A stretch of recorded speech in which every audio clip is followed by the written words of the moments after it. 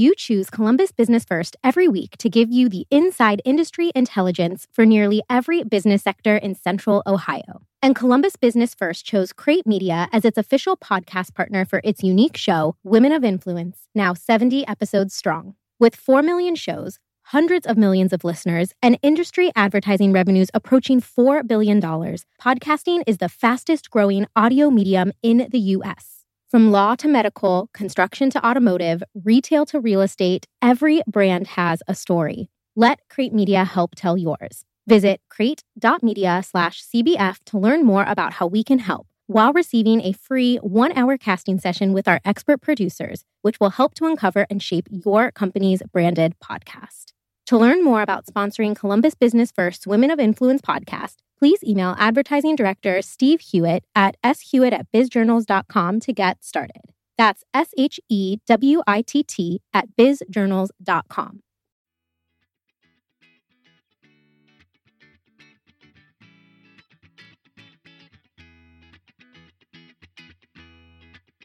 Hello, everyone, and welcome to Columbus Business First's newest episode of the Women of Influence podcast. I'm your host, Emily Bench, and this podcast features a sit-down chat between me and some of the sharpest and most successful women executives in Columbus. In it, we talk about the professional risks they've taken and the ups and downs of getting to where they are today.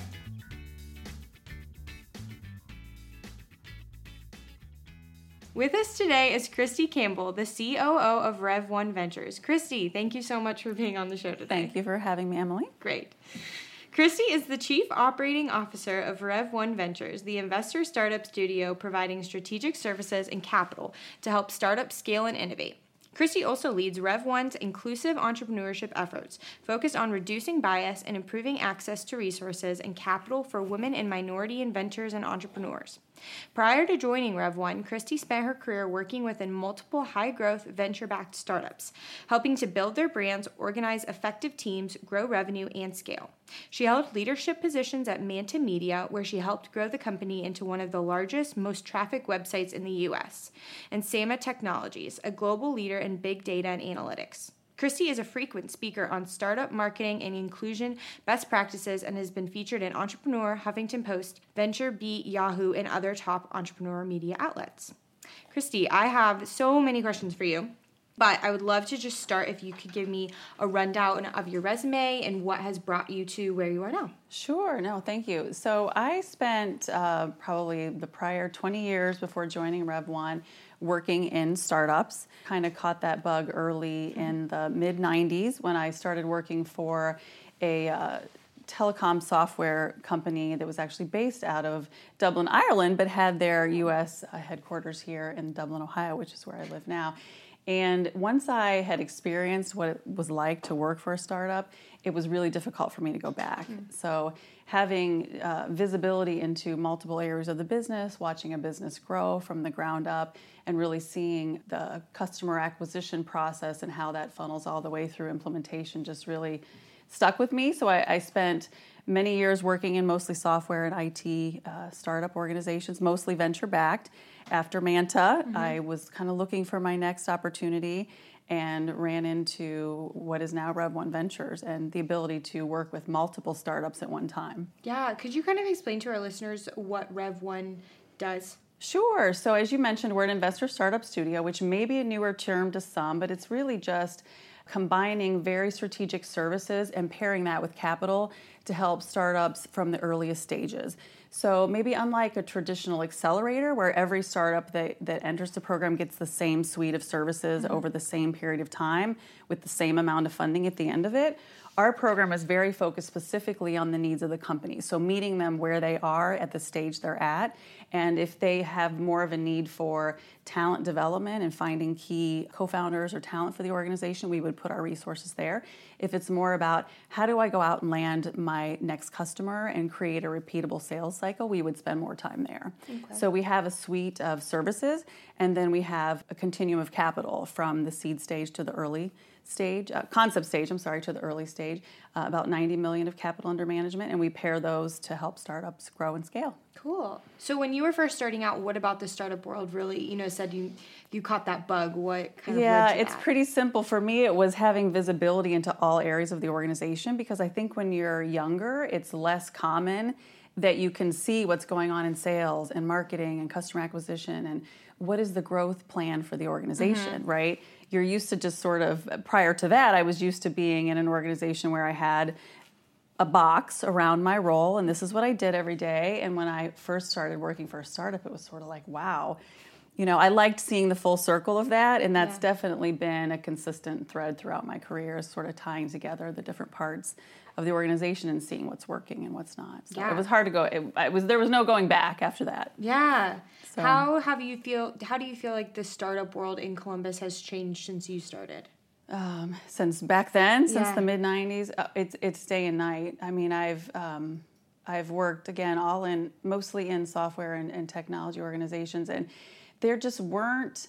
We had quite a few peers that were doing things in the space, but there just wasn't the density that we have now, right? I mean, so, just using the viewpoint in from Rev1, we've invested in 100 startups in the last 5 years, right? Wow. And so to hear, from the community's perspective, then to hear and see the growth of these companies, that they're getting funding, they're getting traction, they're getting support from customers, instead of being one among 3 or 4 that you knew of in your industry, now being one among many is really bringing awareness to our community as a startup hub in the Midwest and beyond. Yeah.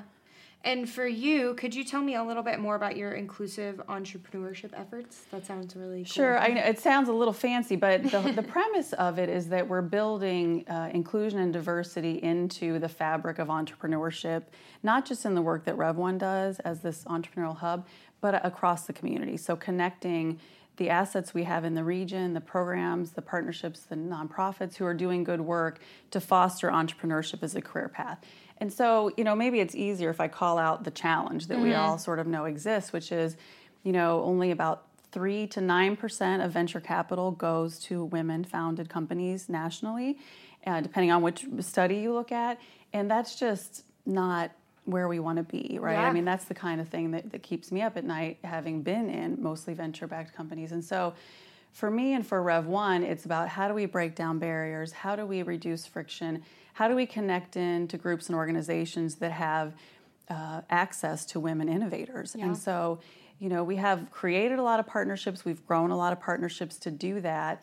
And there's still a lot of work to do. One bright spot in that makes me really excited is that last year, if you look at the 36 companies we invested in at Rev1 Ventures, half of them had a woman or a minority founder or inventor at the helm, and 38% of the capital went to the same company. So again, we're, as a community, I think we have diversity and it's coming out in our deal flow and our work, but we have so much more to do. And so we have some very specific partnerships that our hope is that that can continue to provide access to more women to come to the table.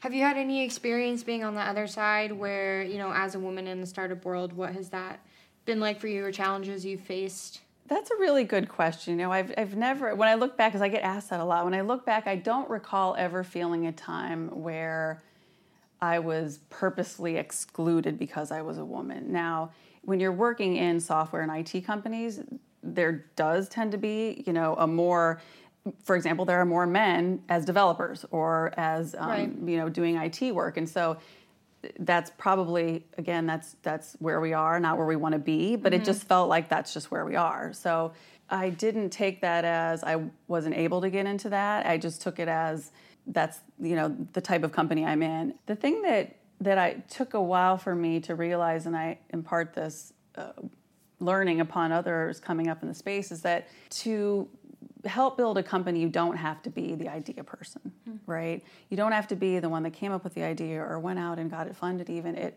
or figured out how to create the business plan around it. You can be the person that helps to grow a certain area of the organization, right? For me, I always started out in the first handful of companies that I worked in, I always started out in marketing because that was where my background was. It was advertising management, PR, communications. But I quickly grew into other areas, mainly because I was just curious, right? And in a startup, if you show that curiosity and that interest and you want to understand how to connect the dots and how to do things better, you have the place to do so because no one else is going to do it, right? There's just, the roles are a lot more flexible at the earliest stages. So I guess to boil that down to, any advice I would give, it's just, follow your areas of interest and don't be afraid to sort of go outside your box. And you can do that in a startup because they're looking for people that have that curiosity and that interest in the business. Yeah. When do you feel like you started to be able to see yourself in a C-suite kind of level like you're at now? This is going to sound trite. I don't see myself at a C-suite level now. I mean, I clearly have that title. I see myself as, part of the fabric of the organization. On a daily basis, I'm in meetings talking about strategy, but in the next meeting, I'm also doing very hands-on work in the organization. So, I would say from a title perspective, it's probably been in the last, 4 or 5 years that the role has been much more focused on the strategic growth of the organization, especially around the team and alignment. But I kind of, as I mentioned earlier, kind of caught that bug of sort of looking at how is the work we're doing as an organization kind of coming full circle. And I noticed that, in the first couple jobs out of college that I really wanted to know what the impact was, not just in my area. Yeah. So that curiosity, kind of following it. Yeah. Does that make sense? Yeah, absolutely. When you first started to really get involved in this space a little bit more, how or did you let your boss know what your career goals were and what your ambitions were? I wish I could say that I had a plan or that I ever had those conversations. I still have a hard time with that conversation when our CEO asks me, where do you want to be in 5 years, or how can I help you get there? For me, it's just been following the things that make me feel good about doing my job. I don't remember ever having a very specific plan or a very specific conversation about where I wanted to be. Yeah. I would say I'm more thoughtful about that now that I have children, because I want to make sure that what I'm doing now and what I'm doing in 5 years will allow me to spend the time with them where they are. Yeah. But gosh, I wish I was more planful. I've pretty much just followed. I'm excited about doing this work, and it makes me want to come in every day. If it's gotten to the point where it doesn't feel like that, then I know it's time to sort of, what's next? Yeah. So. And I think that's cool. I mean, I think a lot of times as women, we put pressure on ourselves to have this perfect plan in place, and we have to do everything step by step. And Yes. I mean, you're a perfect example of sometimes there isn't a perfect step by step plan. There's not. You just have to do I think you have to do really good work, and it's all about building trust with your team. You know, that you're going to do what you say you're going to do. And if you're not liking it, you probably won't want to do that, and you'll move on. But yeah, I do feel I feel good about these next generations, and envious a little bit, because I feel like women have gotten much more clear about what they want and more planful. Yeah. And I think they've even gotten more planful about it, saying what they don't want to do, which I think I never felt like I could say that. Yeah. What do you feel like made you not be able to say that? I think it was just a little bit different time. I mean, I don't want to make it sound like I'm that old, but I'm a lot older than a lot of the people that I work with now, and it was just not. It wasn't as open as a communications. You didn't talk about it as much as younger team members do now, which I really appreciate being able to have those conversations with my team. Yeah. You have a lot of people that are working underneath you, and you give a lot of feedback to the people that you work with. How do you give critical feedback? Yeah, that's interesting, because we talk about that a lot on our executive team at Rev1. I read a research study recently. I'm pretty sure it was from Harvard Business Review, but it was talking about how critical feedback is best delivered as do more like this versus don't do that, right? So I think, that's definitely something tactic I try to use. It's calling out where things went well. And if things didn't go well, it's using it as a learning opportunity, because you have to create a culture where people feel like that they have room to fail, and they'll have a safety net in your organization to be able to learn and grow from that. What for you has been the hardest critical feedback you've gotten from someone in your career? Oh gosh, I had a leadership coach actually while I was at Manta. We had a coach that worked with some of the executive team and helped us to develop our skills. And I think for me it was the realization that oftentimes the things that make you really good in certain areas, the flip side of them can also be too much. sometimes I can be very direct and kind of cut to the chase. But when you're lifted up and your work is fostered by a full team, you can't go into every meeting with, this is how we're going to do it. It has to be, let's all come up with the best ideas and then determine a path forward. So I would say that's the thing that I've had to adjust the most is, the wisdom of the team and not just the wisdom of one. Yeah. So have you ever experienced pushback from that as a woman of I think a lot of times women who are a little more cutthroat and a little more let's get this done are seen in more of a negative light than a man who does the same thing? I definitely hear that, and if I were to look back now on situations just throughout my career, I can see that now. But I never remember feeling it at the time. Yeah. I've actually had mentors, people I've worked with throughout my career who have kind of called out points where, maybe you're literally not sitting at the big table, you're off to the side, or maybe you're the person who's, I'm used to taking notes and making sure that I know what the next steps are, and maybe that's seen as administrative. I don't know, I'm just using examples, but where I've had mentors call out, don't assume a role, right? Yeah. Rather go into a meeting where you can talk openly about what are the roles in this meeting, what are our next steps, versus you just assuming what you're going to do. Again, I don't remember feeling a certain way about being sort of having pushback on that personality, but I guess if I do think about it, I do remember situations like that. Yeah. What would be your advice to women who maybe aren't as straightforward as you are? How do they get ahead in their career if they're not? Well, I think one thing that I feel like is very empowering now that I didn't have support for earlier in my career is that different types of personalities are much more valued now, right? If you think about just books about the power of introverts and things like that, and now having two children, one who is very much an extrovert and one very much an introvert, I'm realizing that there's so much value in all of those viewpoints. So I think, one, women should just not feel like they have to be a certain way to get to a certain point, right? They should embrace how they think about the world. If they are more thoughtful in taking time to think about what is the next best step versus feeling like they have to fill the air and get their voice, get their point across, then they should understand that that's how they approach the world and figure out how to make sure they are heard. And that could be, for example, if you're in a meeting and the meeting's coming to a close and you now have decided, okay, I've kind of wrapped up what I think is the thing I want to say. Just because it looks like everybody's getting ready to break, you could say, hold on just a minute, I really have something I want to share. And just, making sure that you are heard, even if it's not in the exact moment, right? So embrace the style you have and just push to be heard. Yeah. Or after the meeting. It doesn't have to happen in the meeting. Yeah. Yeah, that's great. Everybody's different. Yeah. So you have kids? I do. How old are they? A 13-year-old boy and a 10-year-old girl. Okay. Yeah. So when you had first had kids, maybe it was your first kid or maybe when the second one came along, what was that like for you figuring out how to be a dual role with mom and working and all? I would say it was super clunky, not done well. I was so wrapped up in my career that I was, really worried about how quickly can I get back to work. And, I was at a startup for both of my children, and I don't even think we had any kind of formal maternity leave, so I would say I didn't do it well. I think organizations, even earlier stage organizations, are more thoughtful about that now.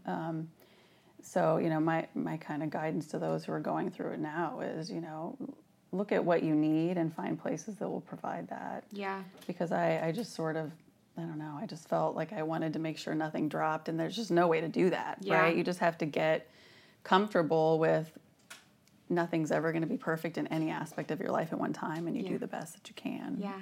Because you'll just drive yourself nuts if you're trying to be perfect. Yeah. Why do you feel like women in the workplace feel that constant pressure of perfection in and outside of the workplace? Because it's not just work where we feel that a lot of the time, right? I wish I knew. There's so much research out there about that. I really wish I knew. My husband and I talk about it sometimes. He's a project manager at Honda, and things that I think about, he doesn't think about at all, right? So I think it's just maybe wanting to please people, maybe wanting to make sure that you have all the bases covered and are very thoughtful about what's coming next. Asking for help is probably one of the hardest things I ever had to get good at doing, and you have to do that a lot in your work and in your home life when you're doing both. Yeah. What advice would you have for someone one of the women who I had on the show previously had some great advice for this question. If there's a woman who's in a role that she doesn't necessarily feel super happy in, how would what kind of advice would you give to her to push outside of her comfort zone and just go after it? It's something, especially like maybe they want to be an entrepreneur and start their own business. That's a very scary thing to go after, especially if maybe you're in the corporate world where, you have a good salary and health benefits and all these things that can get in the way of going after what you want. Yeah, no, that's a really good question, and I have had people ask me that before. And the way I approach it, especially now after working in so many different fast-moving organizations, is that first, just recognize it. Take the time to stop and recognize, I'm not happy here. Yeah. Because we tend to just get lost in the momentum of what we're doing and where we're going, and especially with a family in the mix. So, if you're not feeling good about your current opportunity, being okay with giving it space and time to look at, well, what am I not happy about? Is it something I could solve for in this organization? And go have that conversation with your team or your leader, because oftentimes people will leave because they feel like they're in a box and they may not know that they weren't, right? That they had the opportunity. And if it's an opportunity outside that organization, especially if it's entrepreneurship, I mean, just know that there is a lot of support out there, especially for women, because as women start businesses at a much higher rate than men, they're having a harder time growing them. Yeah. And so there are more resources than ever to help do that. And you don't have to get to the point where you have a fully baked business plan to start getting your ideas in front of others. So, take time to recognize that you have a growing sense of something, what's next, and put as much energy behind that as you would any other area of your life, like your family or your current career. Yeah. As, when you're looking back on your own career, has there been any advice that's stuck out to you that's kind of, I like to call it the worst advice you've ever heard? Well, I cannot think about the worst advice someone's given me. I can say that it's important to not feel like you are being pushed into a certain pathway, whether that be your parents or your family or what someone else wishes for you. Yeah. Because that's never going to result in you being happy. I think it's being open to what are the opportunities and seeing what you're passionate about. Yeah, that's awesome. In the startup world, from who I've spoken with before, it's based heavily on who you're connected with, because there's just so many people and so many ideas floating around. How have you built your network of connections in your career? So a lot of it has happened very organically. I would say the earliest part of my career, it was more around the industries in which I worked, software, IT, very data analytics, decision support kinds of companies. So I had a pretty strong network there. But beyond that, it has been pretty intentional, especially in my work with Rev1, because we have very specific focus areas. And so I tend to kind of look at who are people that I want to know, who are doing good things or are running good organizations that could benefit the startups we work with. And so I'm a little bit more intentional now than I used to be. It's usually not focused on where I want to go. It's focused on how can I do a better job. And with that then naturally comes opportunities that you end up sitting across, a woman at lunch where you're like, please be my mentor, right? You end up having these personal conversations, and I had that experience recently. So just looking for mentorship in unlikely places also. When women ask you to be their mentor, how do you navigate that? Because you can't say yes to everyone, right? You can't. Usually I just start with, let's just have coffee, right? And I actually have structured time in my weeks to do that. A couple mornings a week, we're all going a little early and do that. Because what you realize in a conversation is you can learn a lot just from one conversation, but you can also help to make connections that may be a better fit for somebody. So you definitely can't, commit to everything. But mentorship is so personal, and it has to go just beyond the experience. It has to be a personality thing. As well. So that's, that's kind of something you can figure out in a first coffee meeting. When you're starting, you see so many people who are starting their own businesses and launching companies in Columbus. What is that first step? What are you looking for when someone comes to the table and is like, hey, I want to start this? Yes. What is that big thing for you where you're like, you have to get this? Yeah, no, that's a really, really good question, and we get asked that a lot. Also, I'll speak here, on behalf of Rev1. Yeah. It's all about how passionate you are about solving the problem for your customers. You basically falling in love with the problem because you want to solve a need that your customers have, and identifying that it's a real need that they have, and that the alternatives that are out there now are not going to cut it. And so we actually spend quite a bit of time with most of the entrepreneurs that we first meet talking about that. And that's actually the first step, is that we invite entrepreneurs who, look like they're fit for our services to come to our customer learning lab, which is a 3-day boot camp over the course of 2 weeks. And we spend the entire time focused on who is your first customer. How do you get real data that proves that they want what you've either built or are planning to build? So it's all about knowing and understanding your customer, and that you can then build a product that serves their needs. And kind of going off that, what do you say to someone who maybe has an idea that's not fully baked yet, or maybe it's an idea that you don't really see a need for? How do you, what advice would you have someone to go back to the drawing table and come up with another idea and come back? It's going to be the same thing that I just said, but a little bit different answer. It's, it's not that it's a half-baked idea, it's that you don't have enough inputs from your audience, from your target audience, right? And that's a very common thing. So about 600 potential entrepreneurs reach out to us every year, and we only about 35 of them enter our Investor Startup Studio. So there's a big difference between those numbers, and so a lot of people first conversations are just that. There's just not enough information yet. Yeah. So we, the first thing is we encourage you to go talk to potential customers. Make sure that, one, you're validating that they have the problem that you're solving for, and if you have validated that, then you want to validate that what you plan to build, the specific features of your product, would actually solve the problem. Yeah. So it seems easier than it is, though, to do that work. So our last segment, we just go through a couple quick questions. So whenever I ask you these, just tell me the first thing that comes to your head. Oh, boy. Association. What's the biggest myth about being a female executive? Probably that it's any different than being a male executive. You're still thinking about a lot of different things, and sometimes competing things at once. You're thinking about how do you resource those areas of the organization. You're always thinking about what's next. How can you continue to do better work than you did the day before? For me, I don't think it's different than what male executives think about. And then how do you get out in time to get to your kid's tennis match? But I think most men at this point are thinking about those things as well. Yeah. How do you do that? Like when you have a kid's tennis match, what things do you that'll happen tonight. My daughter will be at soccer at the same exact time that my son's at tennis. Great. And you'll just do one versus the other, or you'll divide and conquer. Yeah. I mean, kids are so resilient. They know that you can't be at everything. Yeah. Especially when there's two things happening at once. I'm always in awe of those parents who have 5, 6, 7 kids, and they just get help, right? I was talking about earlier, you just get help, and you just be okay with what you can only do what you can do. Yeah, absolutely. And your kids will start to learn that as well. Was that hard for you at work, figuring out, okay, I have a meet, I'm going to go, I'm going to leave? Yes, much earlier in my career, it was something where, you felt like you needed to ask before you left, or you needed to tell them, your boss or who you report to, ahead of time. And later in your career, I think you just get a little bit more comfort level with the trust that you've built up in the organization. Yeah. And so, in our organization specifically, we just foster a culture of you do what you need to do because you're very hardworking, and you'll get it done regardless of when you specifically do that. Yeah, so, and I think that makes people so much happier in their job when they don't feel like there's this.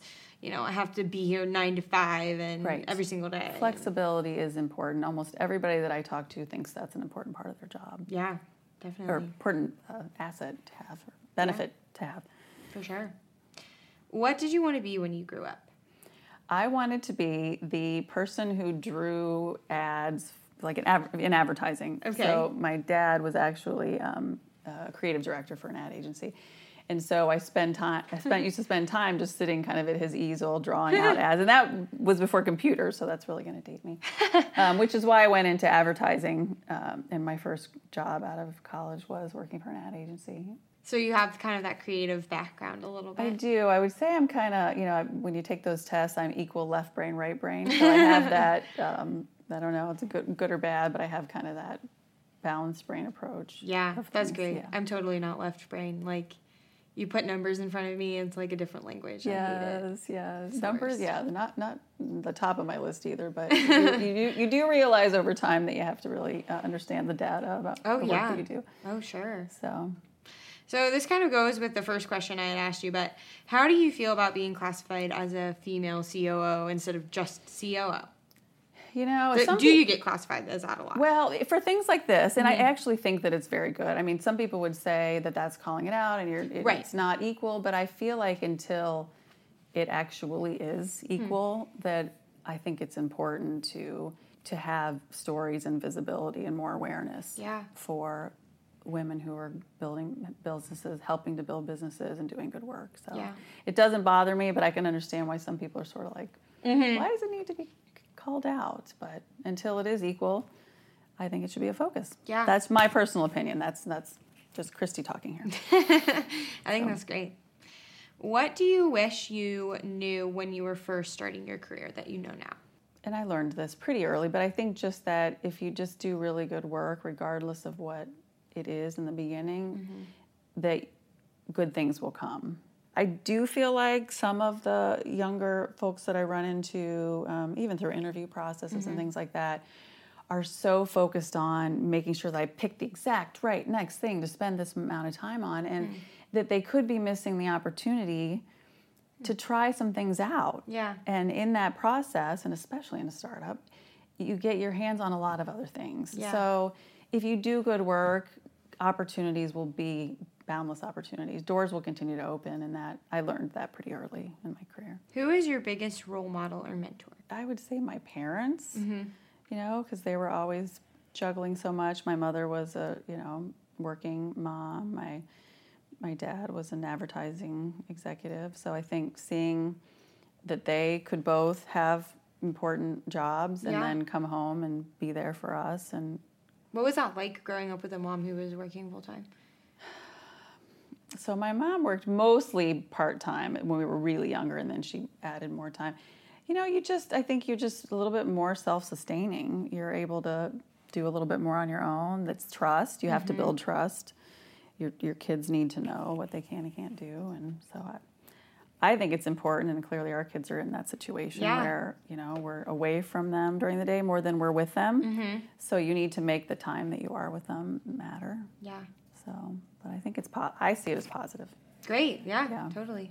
Awesome. Well, Christy, thank you so much for coming. Yes, We really thanks again for having me. I'm loving your offices. I hadn't been. Thank you. Yes.